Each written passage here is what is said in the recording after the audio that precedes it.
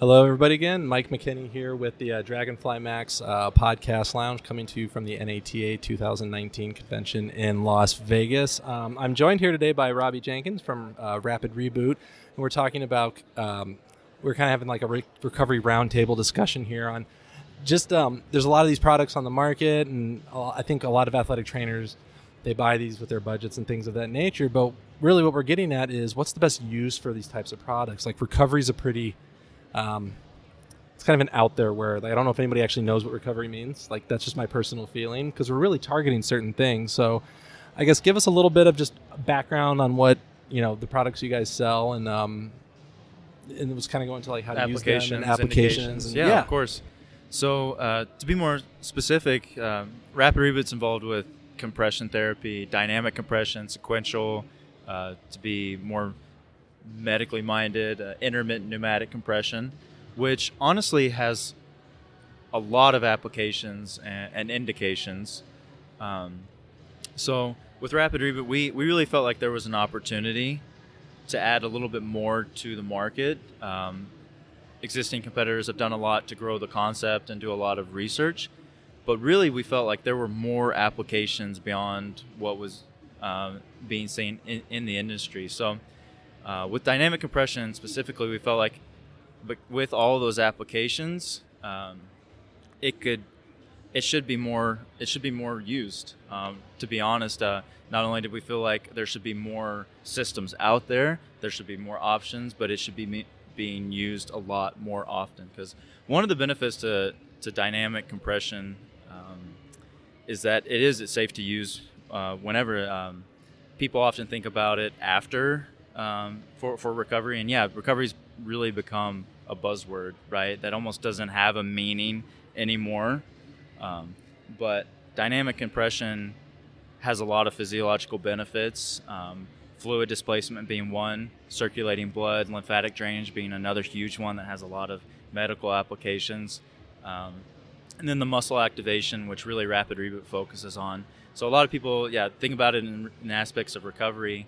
But there's even an element of pre-game or pre-workout application to really start activating the muscles, get the body loose to prevent injuries. So you're not as tight going into workout, and then obviously you get the benefits afterwards of circulating blood, circulating lymphatic fluid.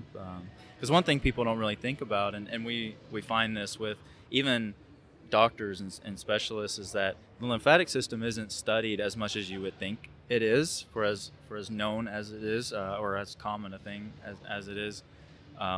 So doctors have told us that they really don't get into the lymphatic system as much as they should. But anyway, with the lymphatic system specifically, it doesn't have a pump like the circulatory system does. So fluid, when your muscles are sore, those muscle contractions are weaker and they're not going to just move lymphatic fluid as much. But lymphatic fluid is an integral part of recovery to get waste out of your body. So anyway, fluid displacement's a huge thing, but then muscle activation is another huge thing pre and post workout. So with the lymphatic system, I think with athletic trainers, like obviously we're taught in our education that there's obviously lymphatic massage and things of that nature, and obviously the idea of having a device that can do basically self-care, so when the clinician can't be present, we can still have a positive benefit. But one of the things with lymphatic is it's a very delicate system. So like as much compression as possible is probably not ideal, would you say, for something like that? So I would guess kind of give your thoughts on how do you actually treat the lymphatic system with a device like this? Because I think you've probably heard all the stories. People take a compression device, insert any company, and they make it as tight as possible. And it's just like the principles of lymphatic drainage don't support that. So so then so if they have this device, then how do you instruct the athletic trainer or the athlete to use it to benefit that? Yeah, for sure. And on the medical side, lymphatic specialists will not apply as much compression as is available with, say, Rapid Reboot. So with Rapid Reboot, we go up to 200 mmHg.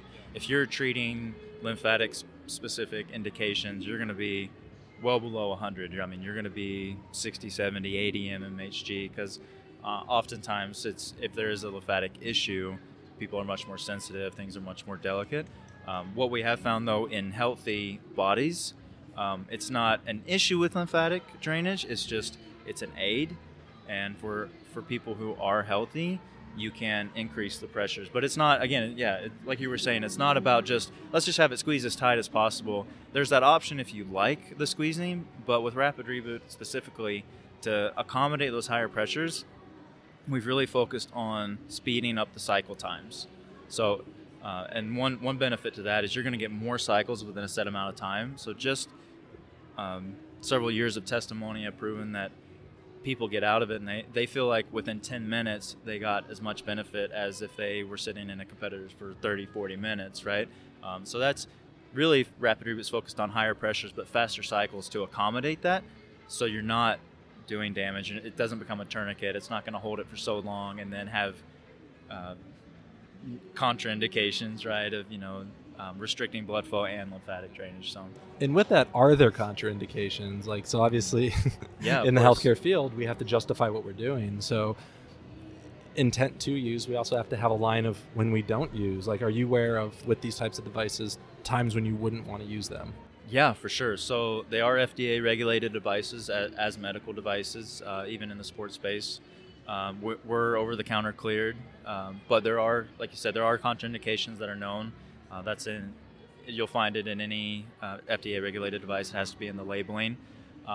For athletes, they're probably not common. I mean, if these athletes have these contraindications, they're probably not able to compete really at the level that they should be, because you're looking at DVT being one, deep vein thrombosis, so your blood clots, more common in older. Actually, a lot of these contraindications are found in older people, or maybe people who suffered from, say, cancer, because cancer can damage the lymphatic system. In your talks with like the medical professionals, have you found, because one of the other, I guess, rare but possible points for DVT is lower extremity post-op.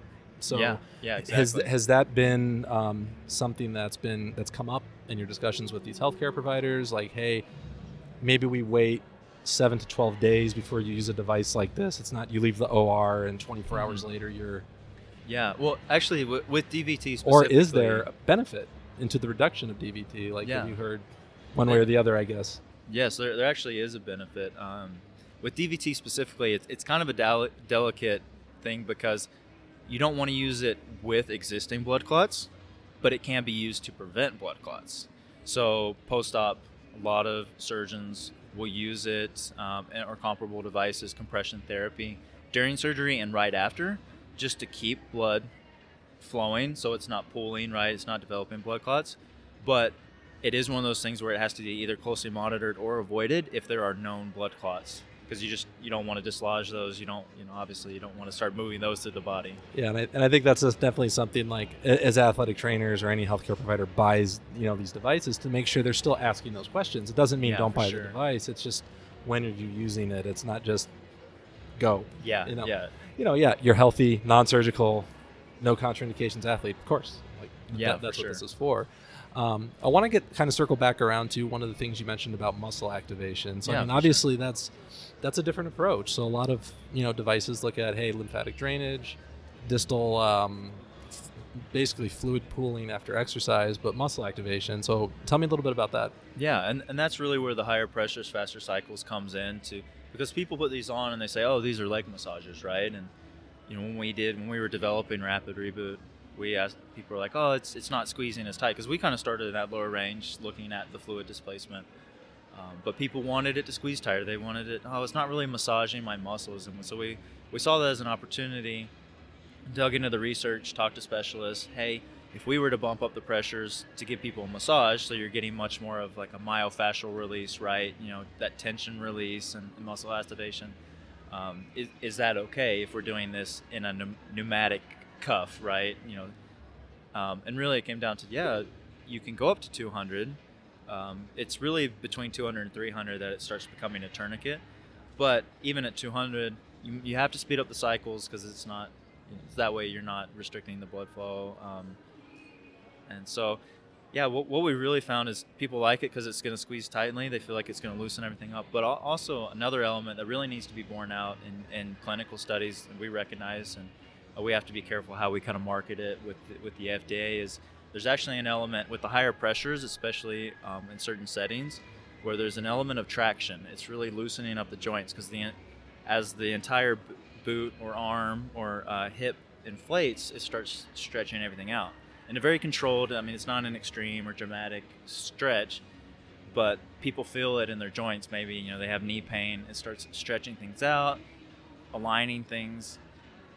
People love it. They absolutely love it, and it's become a huge selling point. We're actually official sponsors of USA Weightlifting, and a lot of the USA weightlifters have used competitors in the past. So they see Rapid Reboot and they're like, oh, I've used those before. And then they sit in it and they bump up the pressure. We tell them that they can, and they're like, oh, this is different, because it's got that added benefit of really squeezing and going through faster, so they get more cycles within a set amount of time. Now, is that something that needs to be monitored closely, or do these devices have safety built into them to basically prevent? Because obviously someone doesn't want to create a tourniquet outside of a medical emergency. So is there a way where, if we're in a secondary school setting where it's one athletic trainer for 500 kids, is there a concern with that, or is there a way to, so they know to prevent that? We are OTC cleared by the FDA, so the general perception is, even if you were to crank it up all the way at the highest settings, right, it's still within that safe parameter for general use. We always tell people it is a matter of comfort and preference. There are several ways. If there's pain, stop. Yeah, if there's pain, stop. Exactly, right? Because it could be indicative of other issues, right? Maybe one that the athlete wasn't even aware of. Or just, a personal preference. And obviously you don't want the athlete feeling like, this is painful, I'm not going to use this, right? So there's definitely that. We tell people that's in labeling. And in the athletic training setting, obviously we rely on athletic trainers to put two and two together, like, hey, this is painful, I should decrease the pressure, or I should disconnect it, let them take a breather, and then start exploring other things. Hey, do you have an injury or whatever it may be. Now, do you guys have research? I mean, I know there's lots of attachments and things like that all extremities you can treat, but do you have, as far as like best practice, like where are these devices most beneficial that you guys are seeing? As far as regions of the body, well, I would say the boots are the most common, for sure, by far the most common. My personal preference is for the hips, but most programs will have the boots just because most sports are going to involve some sort of running. You're on your feet. We actually have talked to podiatrist specialists who look at the lower extremities, and we've seen some interesting things and gotten feedback from them as they've told people, whether the person's able to get it through their insurance, or these specialists will say, no, just go buy it because you need it. How it's been described to me is it's a domino effect, and there's a lot of research and focus on cardiovascular, diseases and the cardio system, especially the arterial system. But where dynamic compression really comes into play is in venous return, and it all really starts with venous return. One podiatrist actually, he does a lot of surgeries for diabetics or people who have problems with circulation in their lower extremities, and for him, he said it all starts right there, because if you're not getting the return, then of course you're going to have arterial problems further down because you're not getting the return. It's a closed system. It's all connected. And it's very cyclical, right? And reciprocal, of course. If you have arterial problems, of course it's going to translate to venous. But anyway, so in their mind, the arms feel great, especially muscle activation.